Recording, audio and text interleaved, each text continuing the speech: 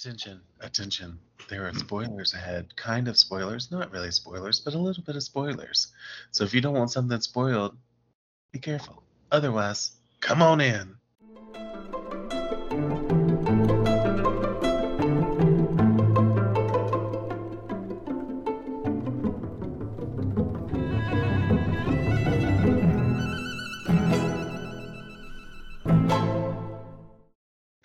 I think there's big spoilers. Yeah, maybe a few. A handful. Welcome Hi!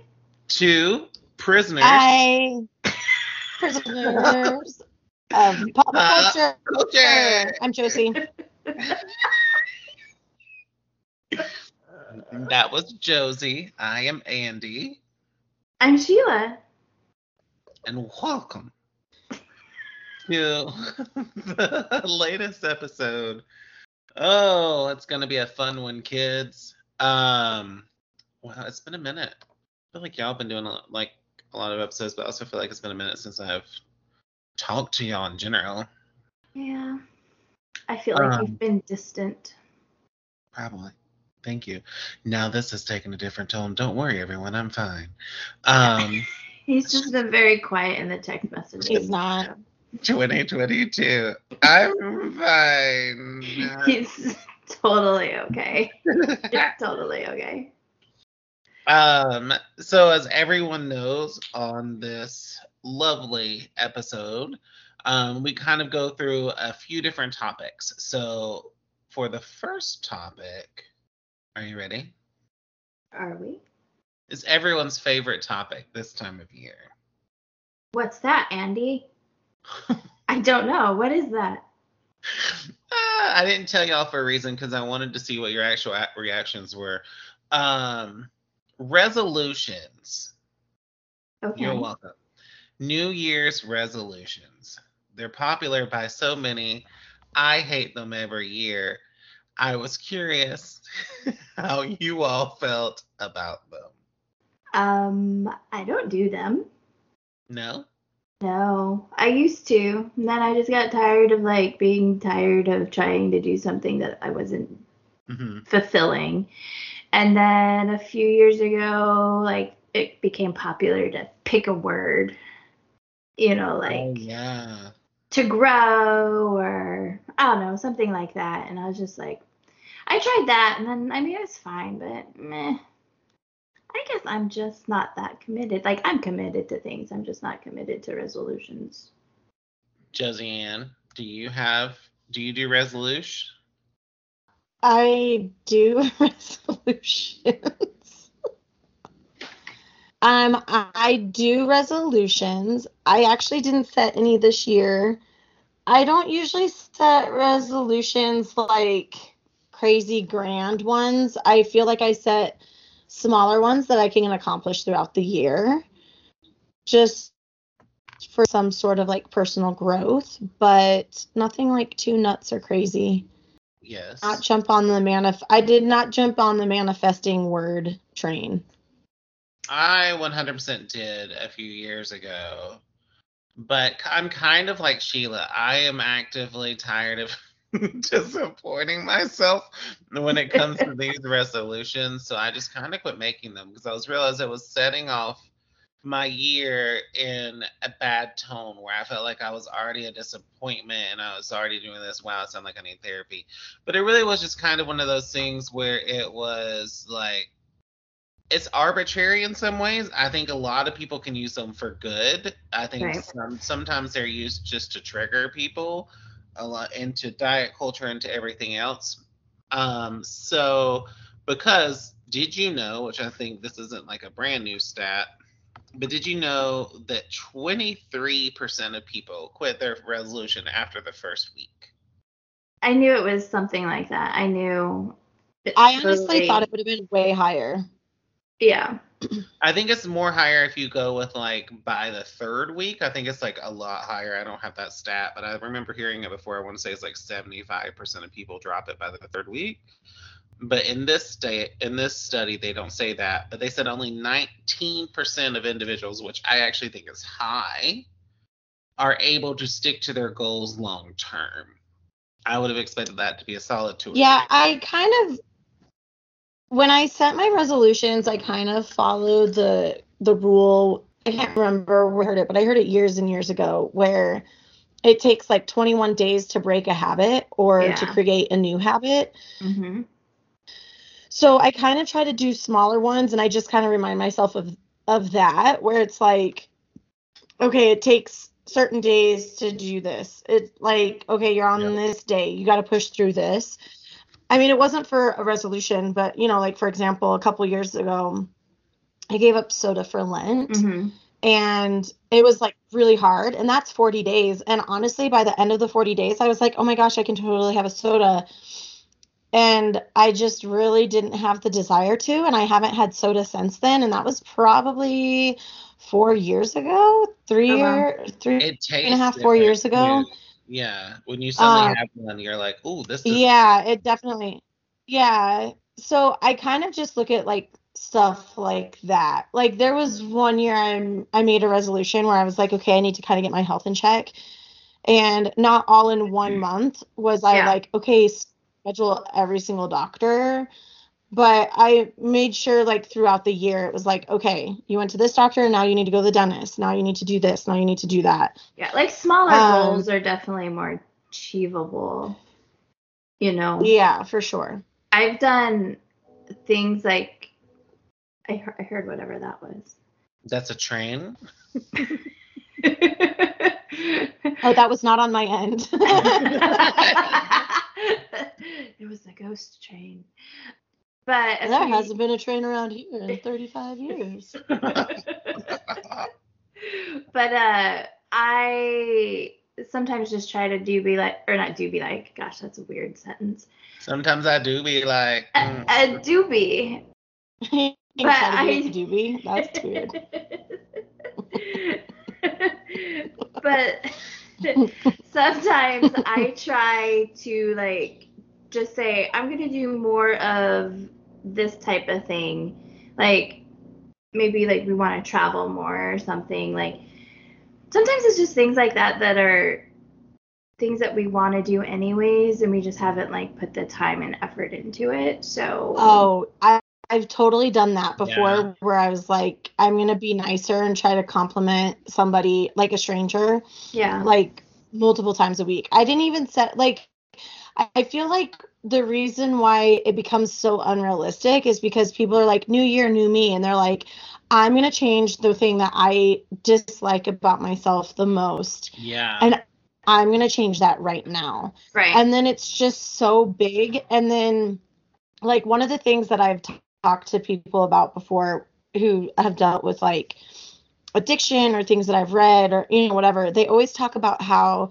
you have to have the ability to like forgive yourself. Like people will do the extreme. Like Mhm. the article that I was reading was like about alcoholics specifically, where they're like, oh my gosh, I had one sip, instead of just being like, wow, you had one sip, okay, tomorrow don't have a sip. Right. Instead of doing that, they go to the extreme where it's like, well, I've already had one sip, I'm a piece of trash, I'm going to go buy a 12 pack.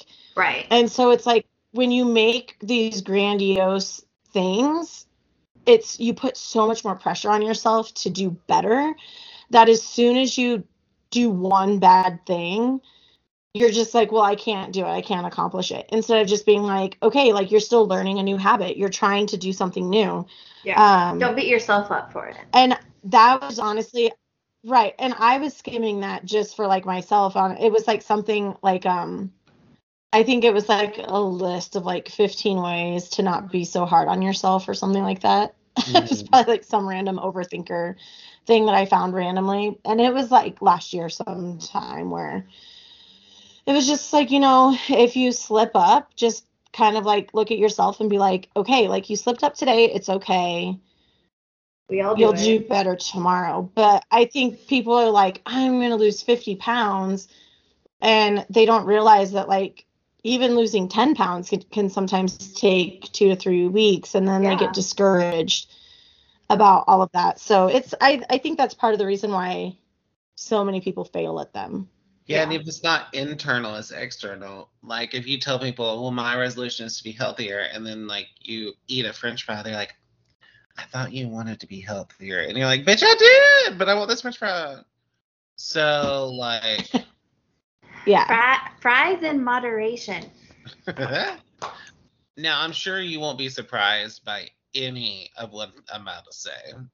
But I've been looking up some of the most popular resolutions. Oh.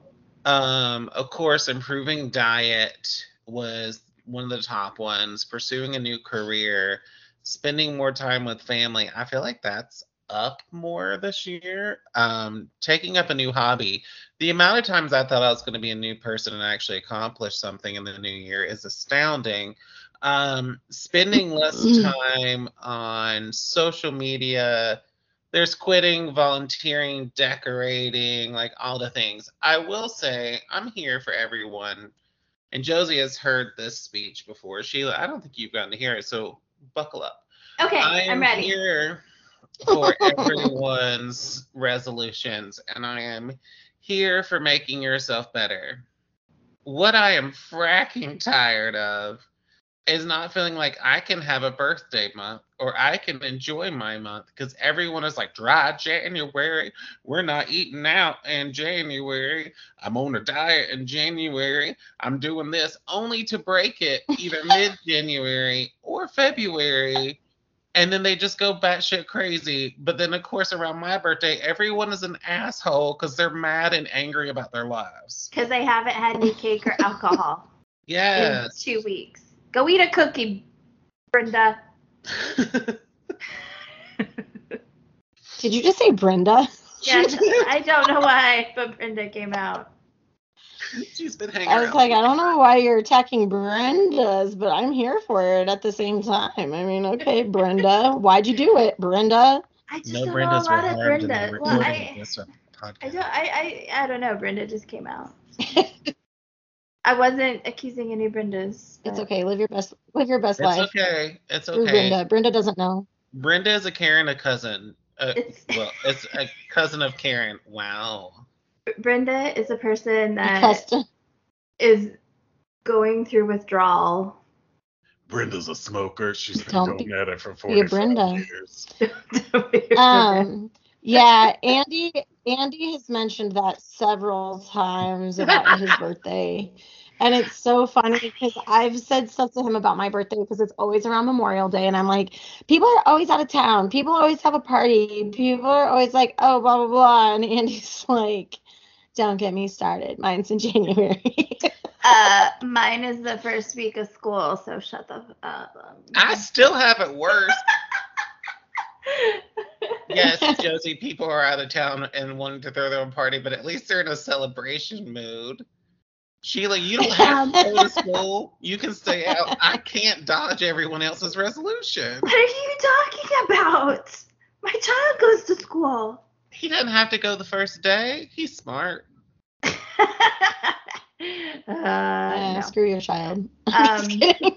First days are Who said the very- kids are the future? She's no longer here. R.I.P. Whitney, I love you. Well, Andy, I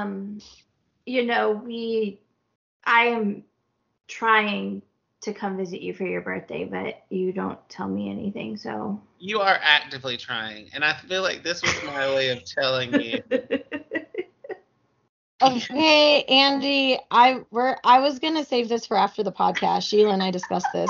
The other reason why we were trying so hard to figure out your plans Info. is I was looking at a flight to come surprise you in Atlanta. Surprise!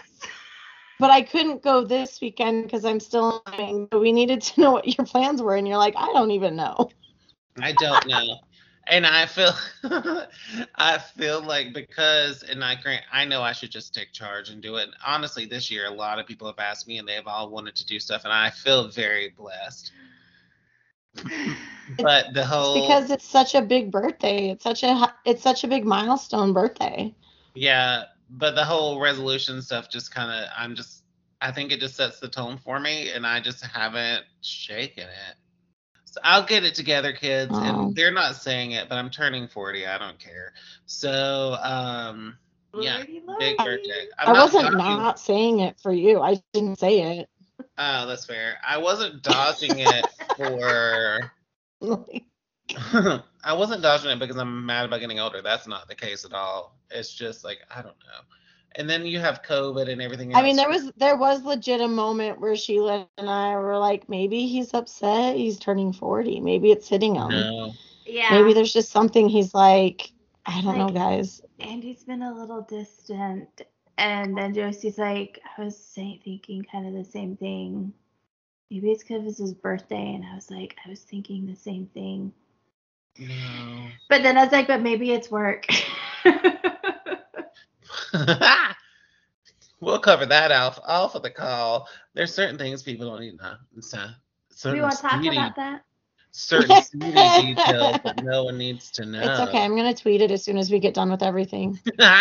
I'll change the password. It's fine, everybody at Andy's job. I'm gonna tweet everything he tells us after the show. The secrets. He's laughing because I don't have Twitter. Anyway. Okay. Resolutions, cool. It sounds Not like we have a lot cool. of like people on here who are like, screw the new year, new me.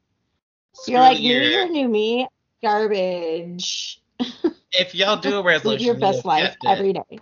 be sure to tell us. Say, I kept it. I started this resolution like Josie giving up soda for lit. If you've kept a resolution and you have made it all the way through, please let us know. We'll totally celebrate it. It's not Maybe Actually- we just need to be actually, maybe we just you know need what? to be surprised. I'm actually gonna add something to this because of that. Because that's how I started kickboxing 2 years ago. Oh, is it? I forgot that. Yeah.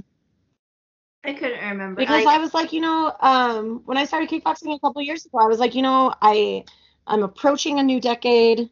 I just feel like this is the most unhealthy I've ever been. I didn't like how I was feeling.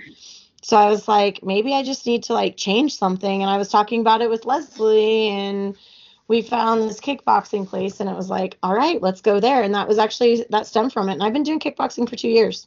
You have, and we are proud of you. I thought you were going to talk about being nicer to strangers, and she talks about that a lot. I don't know what you're talking. But then I was going to be like, why did that never trickle down to the two of us? I am. You guys just don't see it, and you think the worst of me always. I am really nice to strangers all the time. Actually. That's Andy that does that, but not me. We do.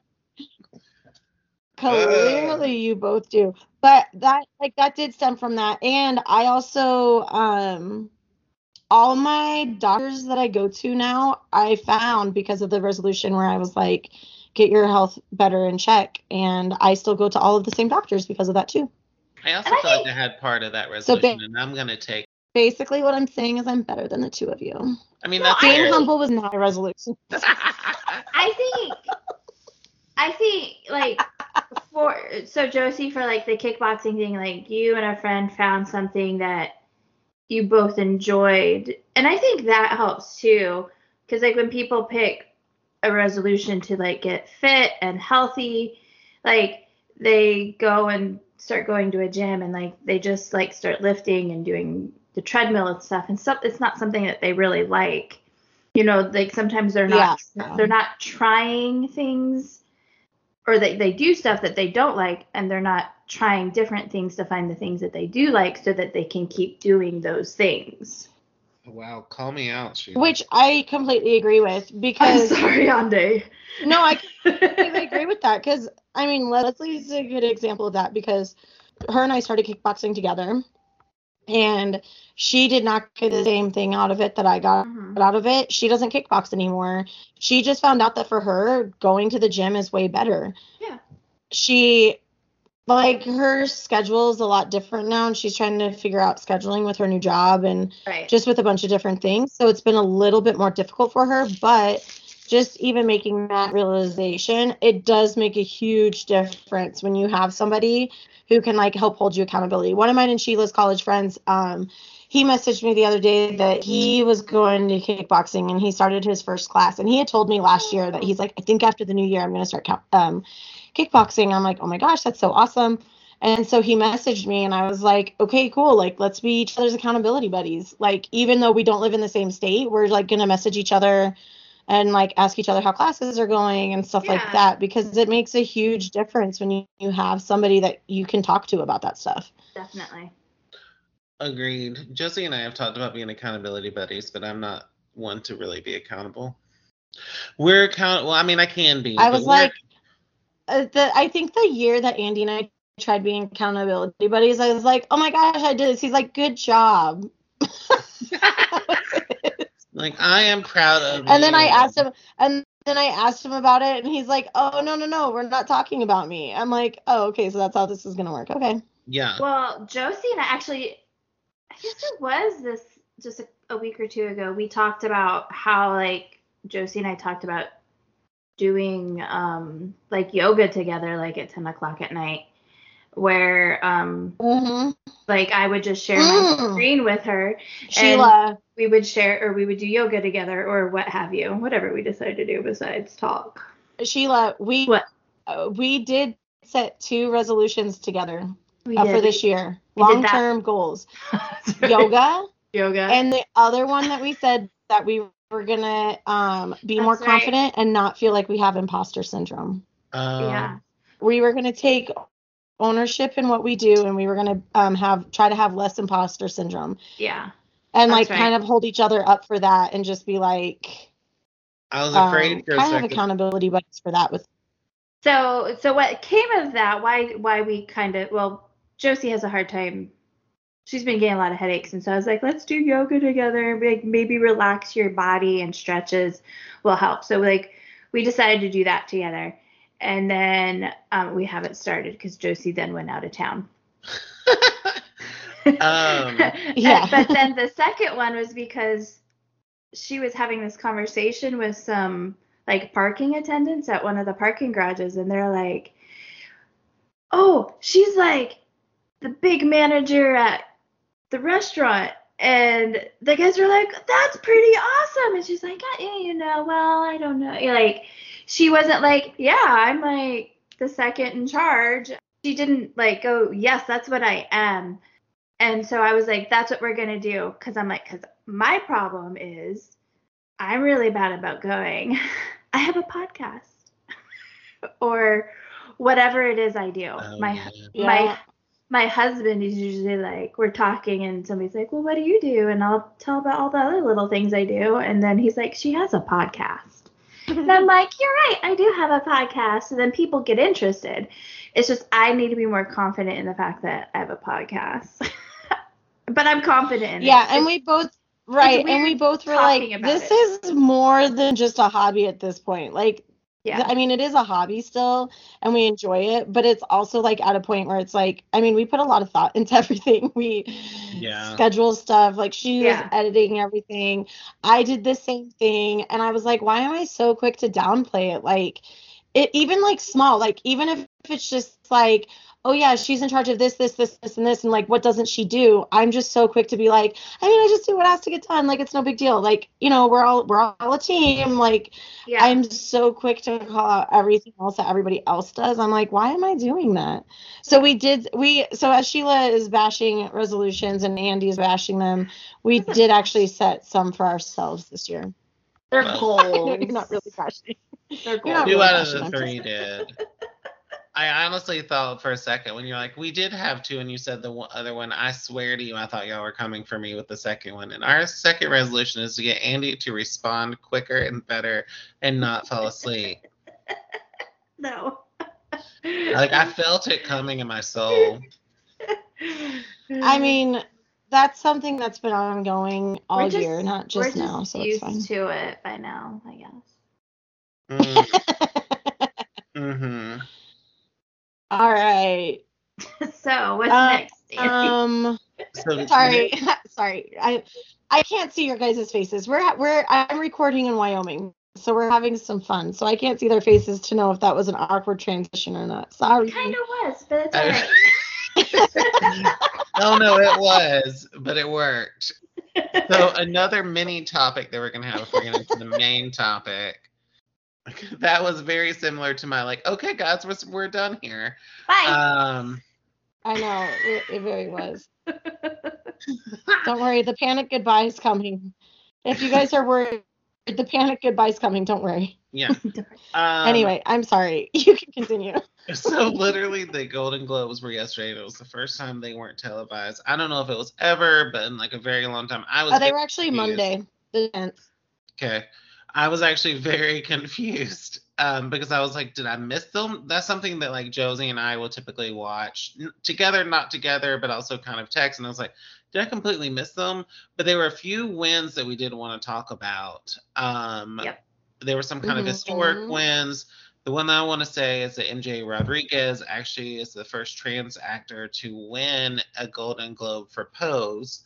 And so like that's amazing. Yeah. That's awesome. I won't lie, I haven't seen the last season, but now I know I need to. And then Josie has the second one. I sure do. The actor who played, sorry, let me find his name again. The actor who played 001 in Squid Games. All the articles that I was seeing were just calling him O, so I'll go with O. He is the first South Korean actor to win a Golden Globe, and he won it for his role as 001 in Squid Games. Congratulations. And deserved. Yeah. Oh, we didn't. Yeah, for sure. Sorry. That was not intentional. That was just us not seeing each Sheila, other. Sheila, can you please edit in the claps? That would be really great. Right away, as soon as we do it. I'll try. Okay, so now. Oh my gosh, I'm so excited about the main topic. Me too. Our main topic. Let's get ready to rumble. Sorry. Twerking in my seat. Y'all couldn't see it, so I felt like you needed to know. The main topic, or our second topic that we're going to talk about, is the 20th anniversary of Harry Potter and the special that just aired on HBO. I mean, look, is it weird to say it aired? We couldn't have a podcast. It's already became available on January 1st on HBO Max. Yes. And look, what kind of Harry Potter podcast would we be if we didn't talk about this in our pop culture section? Because, really what makes sense. I mean, hello, we're potheads, right? Yeah. And so we're prisoners of pop culture. Before we get too deep and we start kind of going, I did want to throw out some facts. I did try to find some facts about the reunion. Nothing has been said yet. So you're welcome. These are going to be overall Potter facts. Did you know that the estimated Potter franchise, now this is 5 years old data, so I'm sure it's more at this point, was at that point in 2016 estimated to be $25 billion for the whole franchise. Mm-hmm. There were 500 I did not know it was that high. That's a lot. It is a lot. There were 500 million Harry Potter books sold globally as of 2018, which I'm sure has gone up because I know half of us on this call, every time we see like a new design, we're like, should I get those books? I don't know what you're talking about. I don't have 3 different Harry Potter and the Sorcerer's Stone. Again, as of 2018, the number of languages it was translated into, and so is Sheila's Lies, is 80. 80 different languages. Josie doesn't have like 6 or 7 of them. I actually don't. I only have one set of every single book. The only time I have a duplicate is I think I'm up to book 3, that every time I visit another country, I buy the next book in the series in that language. Oh, I forgot that's what you did. I've been there for a good bit of them. I just couldn't remember You've been how there many for all had. of them. That's why I said you didn't have 6 or 7 of them. Yeah, no. So Andy was actually there for all of them. He was kind of there for my second book, but in spirit because I was meeting him. My first book I have in Arabic from our Cairo trip. Mm-hmm. The second one I have in Italian from when I was visiting Rome for the day. And the third one I have in Greek from when we went to Greece. Fun. That is impressive. I'm excited. We need to get that next book. Because I need to know this. I know, I'm excited for that. Let's see. there's a few other stats. None of these are really feeling So crazy after some of those numbers. So what I do want to talk about now is the special. yeah.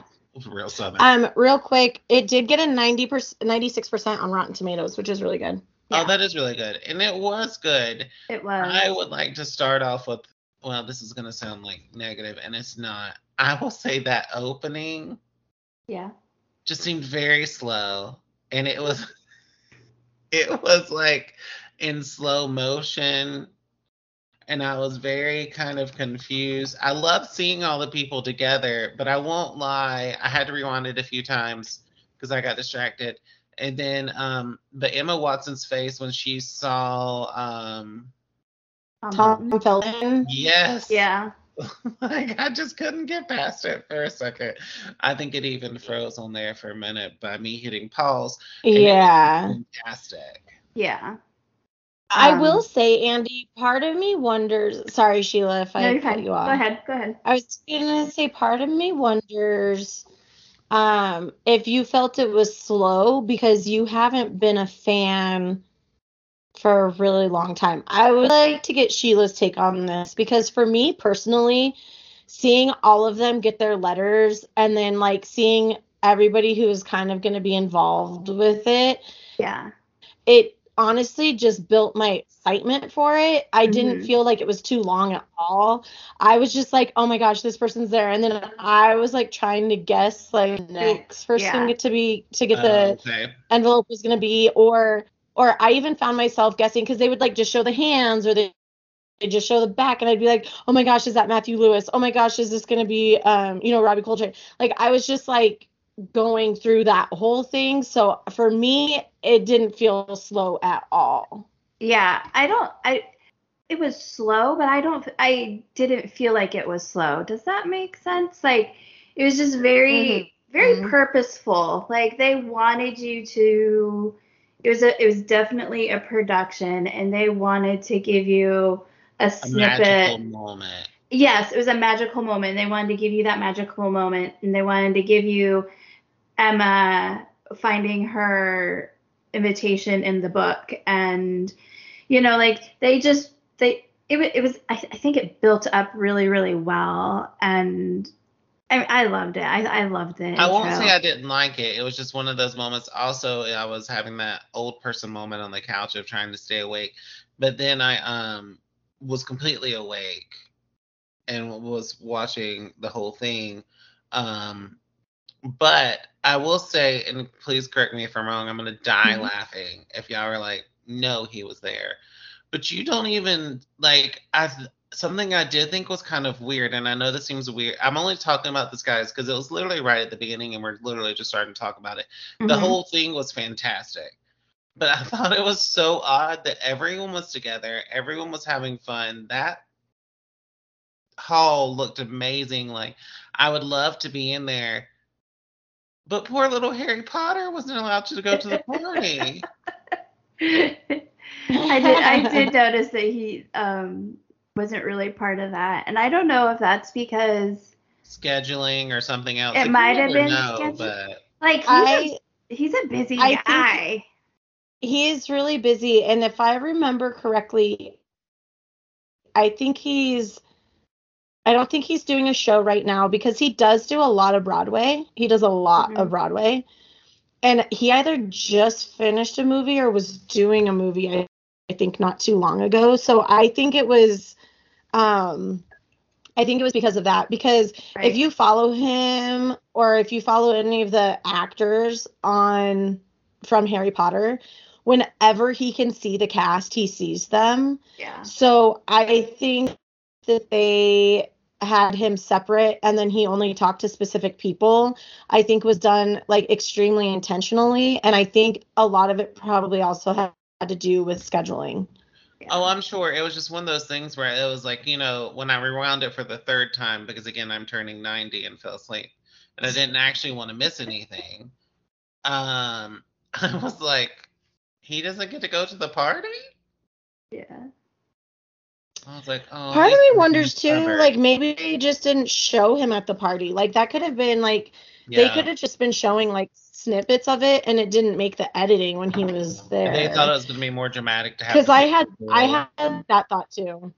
I had that thought as well that they didn't have it, like he just wasn't part of the intro party scene for whatever reason.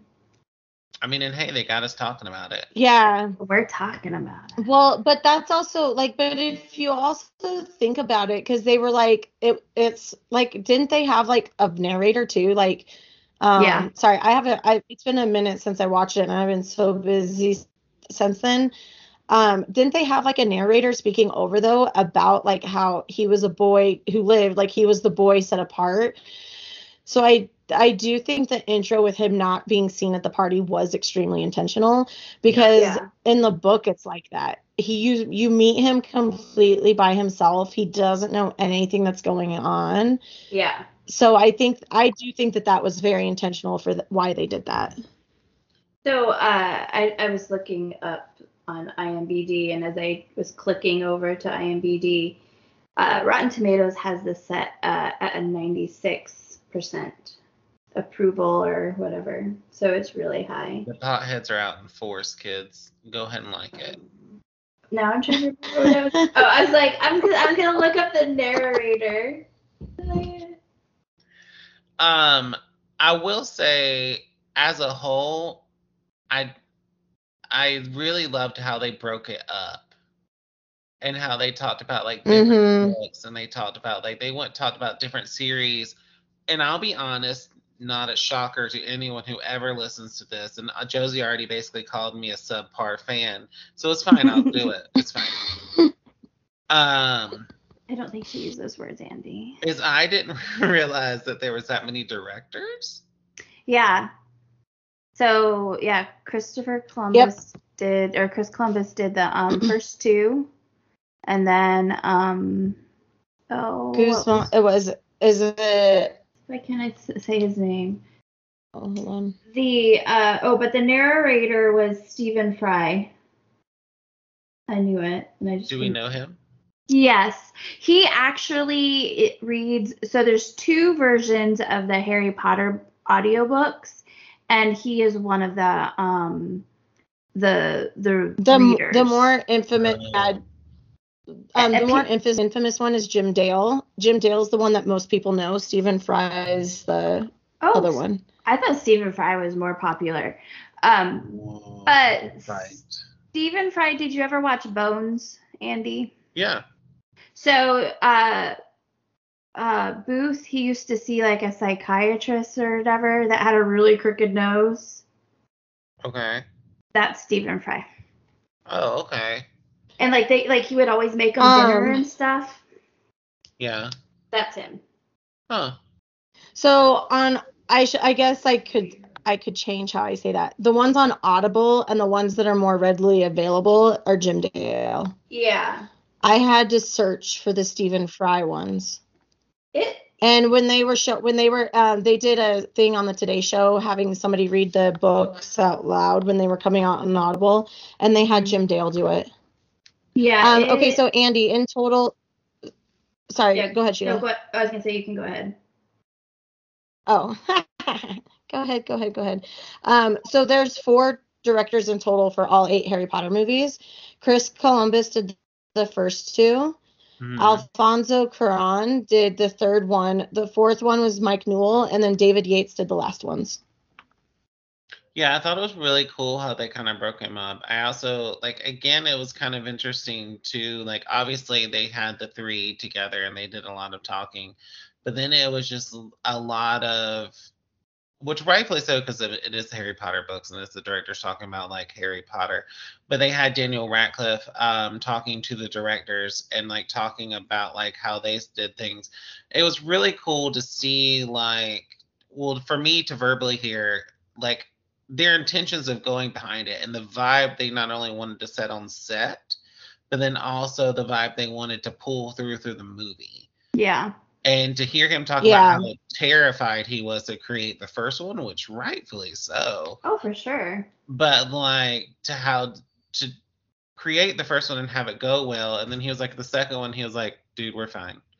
He was like, we're gonna have fun with this one. Like, I thought that was really cool to kind of like see and hear and experience, because they each had such, rightfully so, different visions and different things of like, okay, this is how this is going to go, because we're entering a new era in these kids' lives. Like that, it was interesting. Yeah, the kids were all grown up, and so you kind of had to move on from.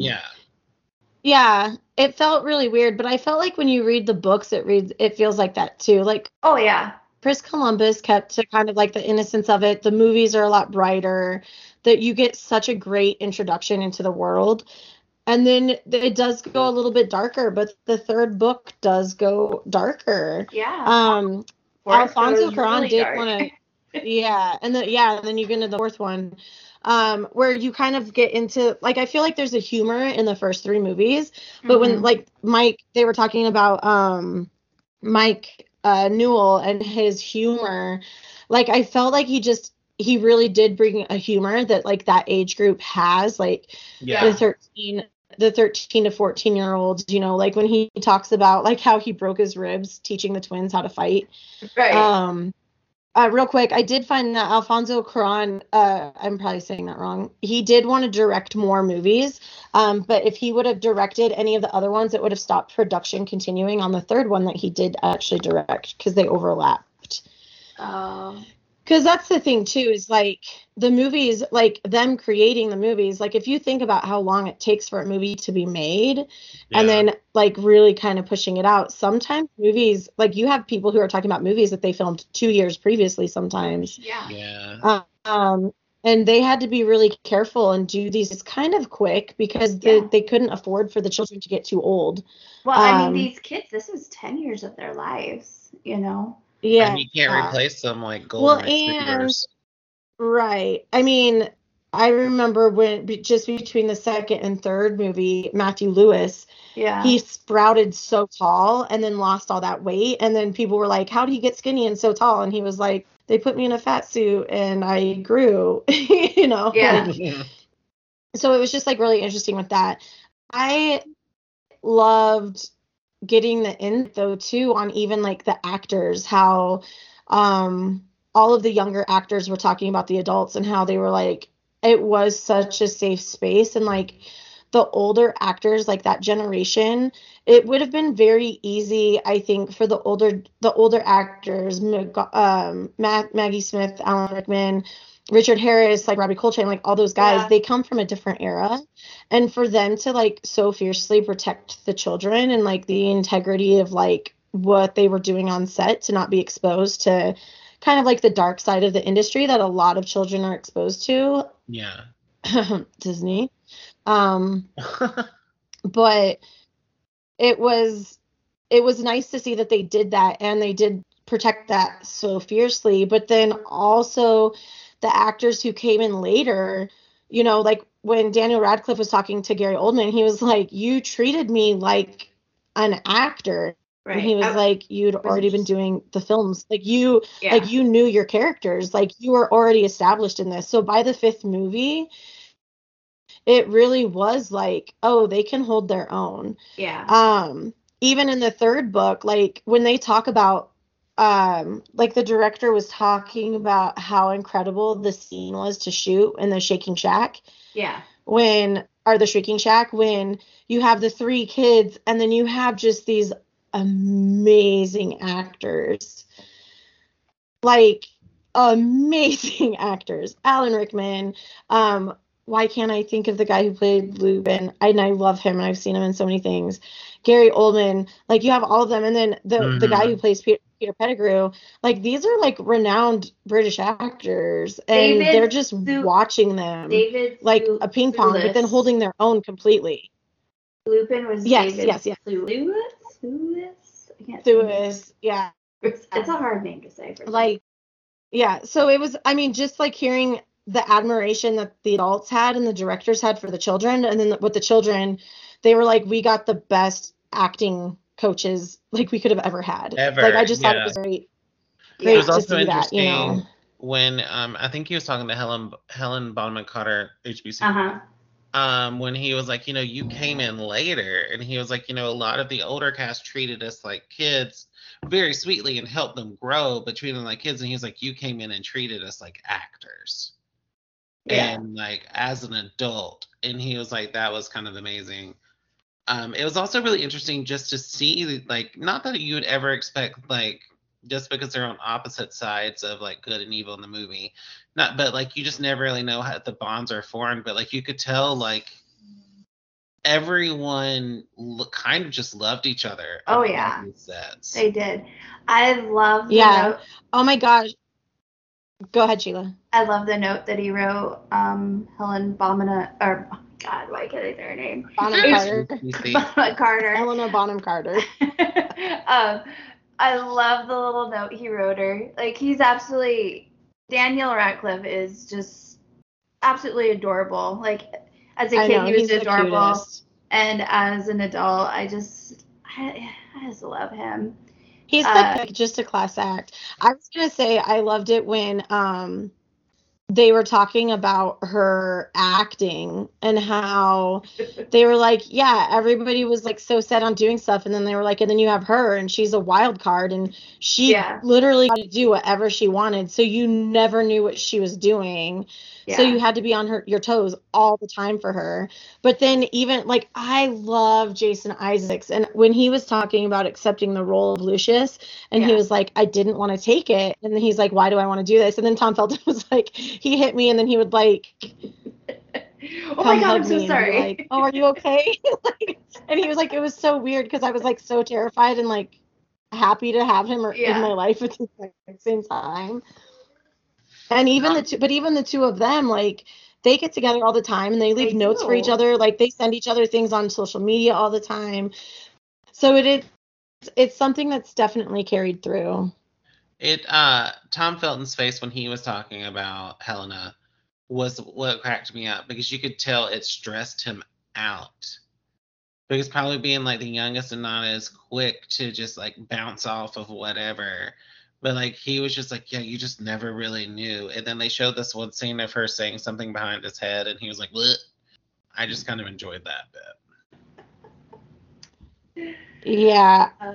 And I mean, listening to the three of them talk about everything and just what they had to go through, and also just like acknowledging that they didn't talk about the fame that they went into, and just like the hardship that Rupert Grant and Emma Watson both had with it, but then like their decision to stay and why it was so important to them that they did stay. Mm-hmm. Yeah. There were, I don't know if you saw this after it was released, but there were two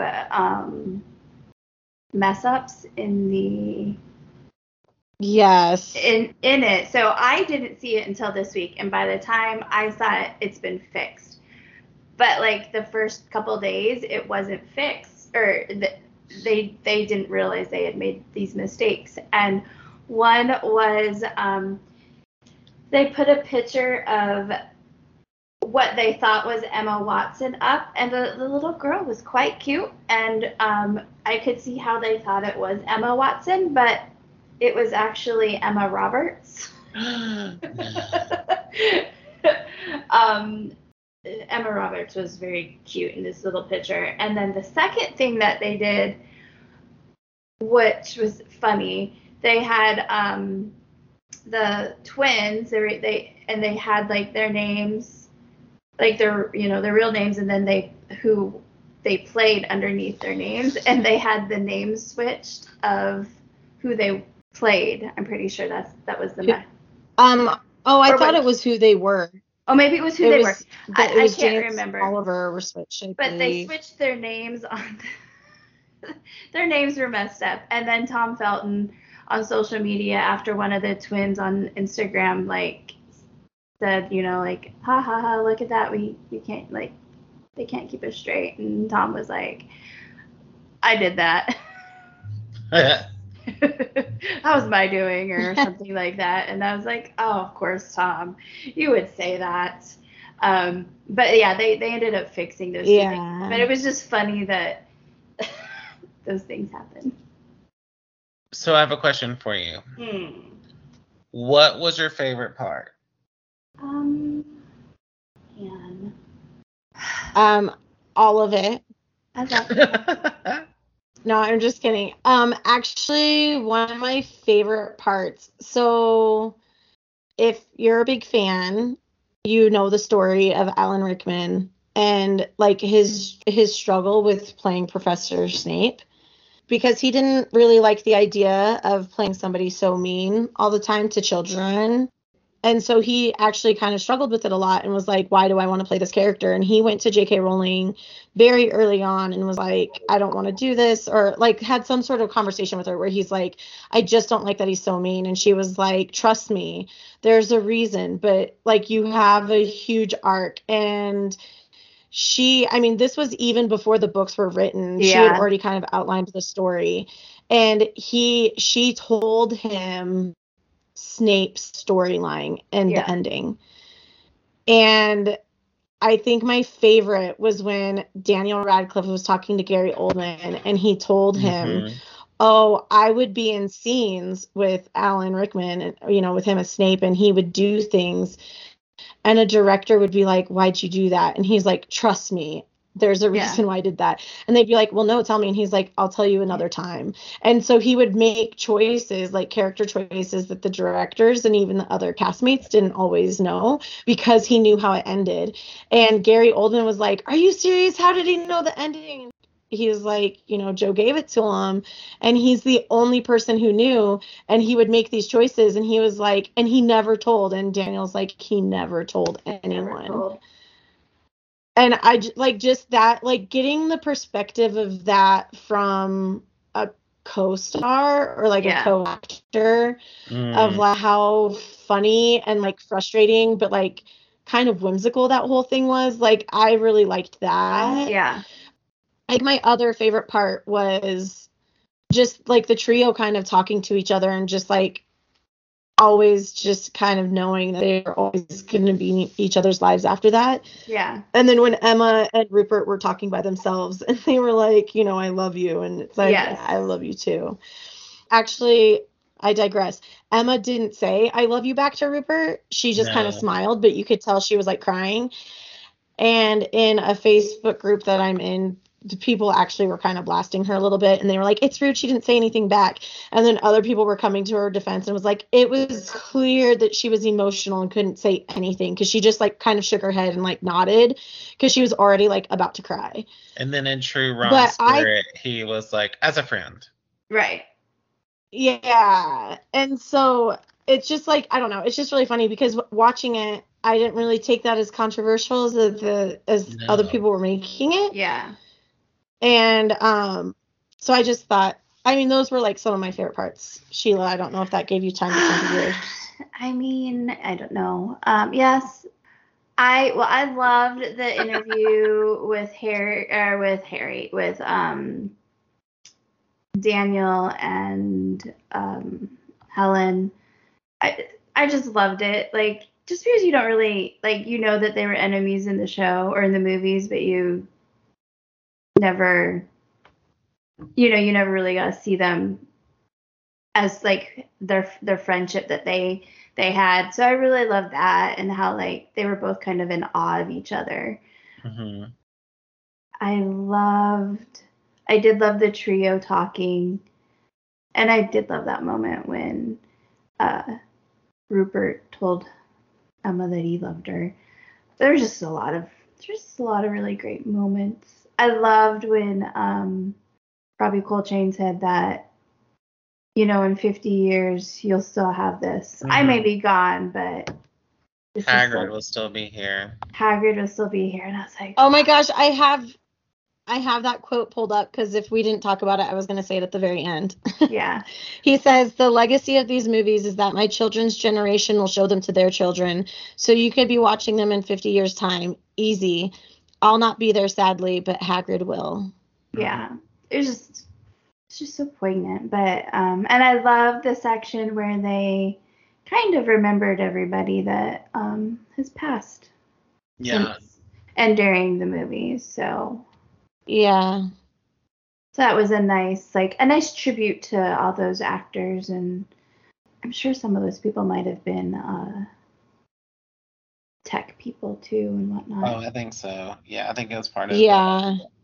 the whole So cast. I will say, I'm going to get into my favorite part, but I will say I am sad Maggie Smith wasn't there, only because she's Maggie Smith, and I just love to see her ever. So, right. like, would have That's loved how to. I felt about Julie Walters. And I actually looked it up because there were a lot of actors that weren't there. Yeah. And it seems like a lot of the actors that weren't there either had personal things happening or scheduling conflicts. Yeah. Julie Walters, I really thought she would have been there, especially as like Molly and like the mother Yeah. of like all the children, like legitimately. But I mean, I love her so much from other things, and Billy Elliot's like one of my all-time probably top 3 movies. But she like officially retired from acting last year because she was having some issues with cancer. Yeah, she has like stomach cancer, I think is what I read. And I know, yeah. And I mean, Maggie Smith, I think they might be filming some Downton Abbey stuff when they were doing this because Downton Abbey's coming back. Yeah, the new movie. Obviously, it's not like they put this together last month. This has been in production, I'm sure, for months. Right. Well, on top of it, just COVID probably too with some of a lot of the older people. Yeah. I just thought because there were it was just one of those things where I was like, oh, I would have loved to have seen her. Yeah. Yeah, because I actually, when we were looking stuff up before this, I had even saw something where, like, I was not surprised that J.K. Rowling was not a part of this, just with a lot of things that have been happening in the media with her, Right. over in England. But Ivana Lynch did an interview where she spoke on it, and she was like, "Look, regardless of what her views are and what all of our views are and what's being said, she's like, as far as she knew and anything she had heard, she wasn't on it because of those issues. It was because she was busy with a different schedule and she was like writing something new when it was being filmed. Because I don't know if you noticed, Andy, but J.K. Rowling, all of her footage was actually from an interview she did in 2019. Oh yeah, no, they made it very clear. Yeah. Because I kind of giggled. They were like, this is from 2019. This is not new. Don't come for us. Yeah. So part of me feels like they probably were trying to whether they were doing it intentionally or not intentionally. Yeah. I think it was a smart choice with everything going on. Yeah. And with the fandom and how, I mean, Sheila and I see a lot of the fandom reaction to things in Facebook groups that we're in. And personally, I feel like it was probably the best choice for them to put some distance between the reunion and her personally. Plus, also, I mean, she created the characters, obviously, but you could tell it was a 20th anniversary for the movies. It was not it was not any sort of anniversary for the books. It was specifically for the movies. So I also think it worked very well that way because of that. Because they were able to kind of just like use some archived footage, because of the fact that it is focusing on the movies. Yeah. Agreed. I do want to make sure y'all know what my favorite part is, though, because it's super important. Tell us. It's one of all of our favorite characters. It's when I don't know her name. Don't come for me. The young lady that played Luna. Okay. Ivana Lynch. When she was talking about her audition and when she was talking about doing her screen test with Daniel Radcliffe, and she said my eyes were just so big and I realized I wasn't responding to him because I'm so used to just watching him on TV. Yeah. She was like, but honestly, I think that's why I got the job, and I think that's part of how Luna's kind of like spacey came out of it because I was just staring at him. I thought that was hilarious. Yeah, I did too. Like, and that is so interesting that like, one, it makes sense she had the reaction, but two, like, they latched onto that. They were like, she has that deep lost in wonder in the back of her mind. She is Luna in that way. And she's just like, is Harry freaking Potter right beside me? Oh, like, not even realizing to be saying her lines. Yeah. Sorry, I said her name wrong right at the beginning, Andy. It's Evelyn Lynch. Okay. But yeah, it was just kind of interesting. I liked her. Andy, I also liked the twins when the twins were like, yeah, we saw these twins there, but nobody was really matching, so they went and got matching shirts from like The store random across the street or store whatever, across the yeah. street, and they were like, "Yep, these will do." Yeah, and they were like, "Same size, okay, these will do. Let's go." And they were like, I think that's what set them apart, was they were actually matching. Yeah. Did you have another favorite part, Andrew? I don't think so. I think it was just kind of all the things that y'all have already said. Yeah. I don't know. I'm curious to know if y'all felt like there was a whole lot of new in this. Because I feel like we've learned a lot of stuff over. I mean, it's been 20 years, so like the people are bound to have to do interviews and things come up. But did you feel like you actually like learned a lot of new things? Like behind the scenes stuff. I think there was some stuff like I don't remember watching a lot of their interviews for the movies in the past. Mm-hmm. And so I felt like this time, like, we got to learn more just about, like, kind of their experience, like, how they went into it and how Chris Columbus just really made sure to make that first movie just fun for the kids. Like, those kids were having, like, a play day every day. And they were having the best times of their lives. And like, I don't remember that being talked about. But then again, you know, when you're a kid, like, you don't think about that. And now, like, they are 20 years later and they're adults. They're like, that was pretty realizing freaking how special it was. Yeah. I love the part where they were talking about slaps. They're like, all of our hands were bloody red because of just like trying to slap the crap out of each other. And I was like, fair. Oh yeah, even the adults and like Chris Columbus like joined in where they were like, "Oh my gosh, the red hands." Yeah. I mean, for me, go ahead, Sheila, if you have more. I think I just feel like we learned more about like Emma and Tom Felton's like relationship. Like, I knew they were always close, but I didn't realize it basically started like at the audition when like she was standing next to him and she's like, "What's that?" And he's like, "It's a mic." And they were like friends, and like I love how like both of them are like, we loved each other from the beginning. I just like things like that. Like, if obviously you don't talk about that when you're like 10 or 11 or however old they were. Yeah. There's, things that you realize as you get older. Like, I knew from that moment that was gonna be like my best friend, Agreed. Oh, I've been on the Tom and Emma train for a really long time, and I was, for one, really super excited, like, after the pandemic when they met up and they were, like, posting a bunch of pictures together. I was like, yes, it's finally happening. It's happening. It did not happen. Like, for me, I feel like what I learned new was director's approach. Yeah. Mm-hmm. But also I think the insight about what the experience was, I think it was a lot more personal than they've ever gotten before.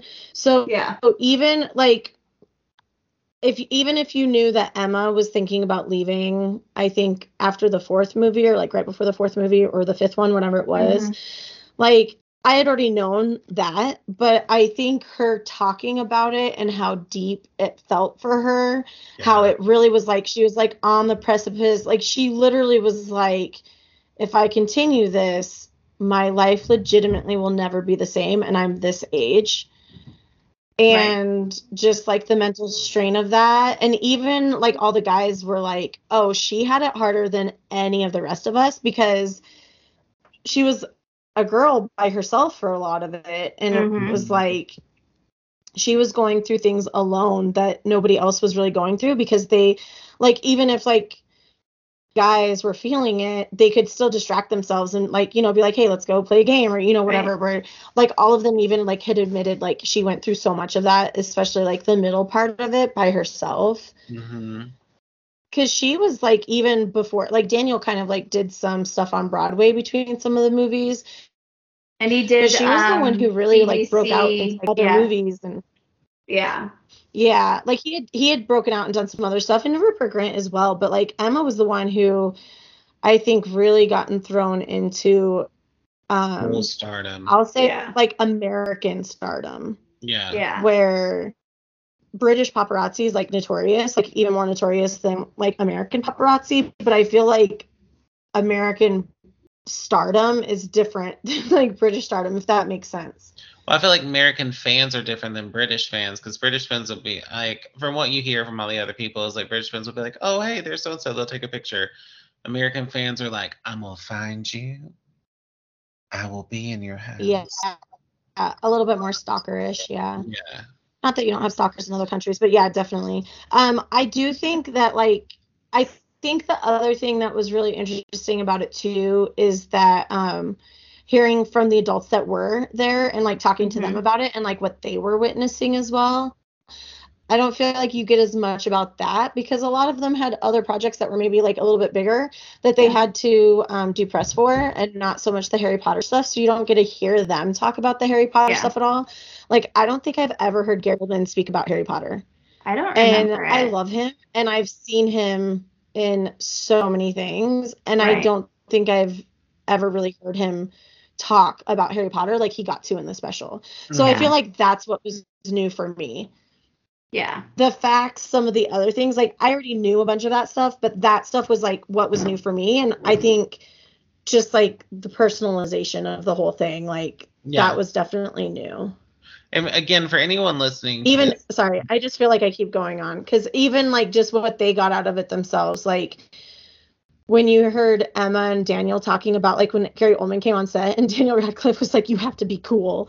And she was like, okay, and he was like, I was clearly projecting because he's like, I needed to tell myself to be cool, so I was telling you to be cool. Because that's the other thing too, is Tom Felton and Daniel Radcliffe had some acting experience because Maggie Smith had acted with Daniel Radcliffe before Harry Potter. Yeah. And and that's how they already had some acting underneath them. Yeah, and that's how Chris Columbus found Radcliffe that was interesting to me how like he'd seen that the came show. to be. Which I knew that he'd seen David Copperfield, and it was like, that's him. We got to bring him in. So I knew that part, but yeah. I just didn't know.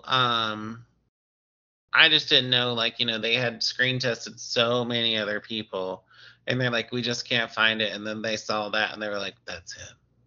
I thought it was really interesting that they had to like convince his parents. Yeah. What else? And they couldn't even do it. The producers had to do it. Yeah. And they originally wanted to film him in the U.S. They did, yeah. Because they had mentioned that, because they were like, no, he's too young to go to America by himself and for that long. He'd be gone like basically his entire life. What I was wanting to say is, I know I keep asking questions to make it sound like I hated this. That is absolutely not true. I thoroughly enjoyed it. I mean, there were tears at the end. Like, thoroughly enjoyed watching it. I just was wanting to make sure I'm asking the questions, to get y'all's opinion on it, because I didn't want it just to come across as like, did y'all feel like there was anything new? I mean, because I learned a lot of new stuff, but then there was also things of like, oh, I already knew this just from Instagram and constantly seeing things of like, did you know? And it's like, I mean, I did, but so I just thought that was interesting. Is there anything else? Yeah, for sure. That you ladies would like to mention about the special? Oh my gosh. I mean, all I really want to say is that I could go on forever, and I'm really not going to, because I mean, I feel like it's like anything that we talk about on this episode. I mean, there's clearly big stuff that we're missing. We didn't go into the trios conversation that much as we loved it. I mean, there's a bunch of like even Helena Bonham Carter's conversation that we don't go into, and some of the other people that, I mean, if you enjoy the films even just a little bit and you like get excited if they're on and you like find yourself rewatching them, I just feel like you need to watch it because it's really exciting. No matter how long you've been a fan of it, if you enjoy them, you're going to enjoy this because you're going to get some insight. And I mean, I've been a fan of Harry Potter for 22 years, since 2099. Yeah. So like, even for me, like knowing a bunch about the universe, it's like I always find something new and exciting, and I felt like this was the same thing. I mean, we didn't even talk about Ralph Fiennes, and I love him as Voldemort. I love him. So that's all I'm going to say. Just go watch it. I thought it was really, I will say really quickly about him, I thought it was really cute where like his family was like, they want you to play this? Go. Yeah. That was sweet when he asked his sister. Well, and he had no clue. He was like, well, what's it all about? And then picked up the book and like read. I love Harry Potter. Go watch it. It was really good. It was really good. Go watch it. It was just magical. Even like the intro is magical, but just even listening to the not interviews, but where they sat and talked with each other, their conversations. It was just magical, like them being on the sets or the old sets, and that added to it. I love the transitions between, like when because they separated the movies into like certain sections, and like the transition, and they always had like a quote from one of the books to kind of talk about that section, and it was just done really, really well. They tied everything together. I think they could have done more. I mean, it was only like an hour, and it was 2 hours. Was it 2 hours? I thought it was like an hour and 45 minutes. Girl, you're like, was it 2 hours? It was only an hour and 45 minutes. Actually, I mean, I'm totally that person though too, because I was gonna be like, it's an hour and 47 minutes. I'm that person too. I felt like it could have been longer. That's all. They could do an extended version, and I would totally watch it and eat it up. That's all I'm saying. Yeah, me too. I said I was done, but I do want to just say one more thing, because I know, but here's the reason why I'm even going to bring this up, is because when I came home to visit, my family saved the recordings. TBS had a House Cup tournament, and it was 4 episodes long, and Helen Mirren hosted it, and they had like fans from all over come and be teams of each house, and they did like a tournament, like trivia, and they had like a bunch of stuff. The reason why I'm bringing this up is because in that one, it totally clicked in my head. Helen Mirren should have been in the, like, my family and I had a full conversation that Helen Mirren should have been in the movies, but then we decided the only person she could have been was McGonagall, and then we decided that absolutely could not have happened because it had to be Maggie Smith. Right. And we didn't want to dislike her if she was Umbridge, and she doesn't fit Umbridge's description. Anyway, it's a whole thing. Right.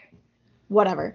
Right. Anyway, the whole point of it is that they had actors from the movies involved with the trivia, and they had other stars who were like huge Harry Potter fans involved with the tournament and with the game. Like Jay Leno read something. There was like somebody else who, like, all these different people, but then like Matthew Lewis, Felton, the person who played Moaning Myrtle, like all these people were involved with this. And I think the reason why, what Sheila was getting to with like how magical it all is, and with how it played out, just seeing them and their love for it, part of the reason why I think it's so magical is because I think every person who was involved with Harry Potter knows the social and pop culture influence that it had on the world. Yeah. And I don't think any of them took it for granted. And I think it comes out, and I think a lot of them themselves were already Harry Potter fans before the movie started. And they like truly, and if they didn't have a love for Harry Potter before, I think a lot of them developed a love for it, either because family pushed it on them or they chose to do this part.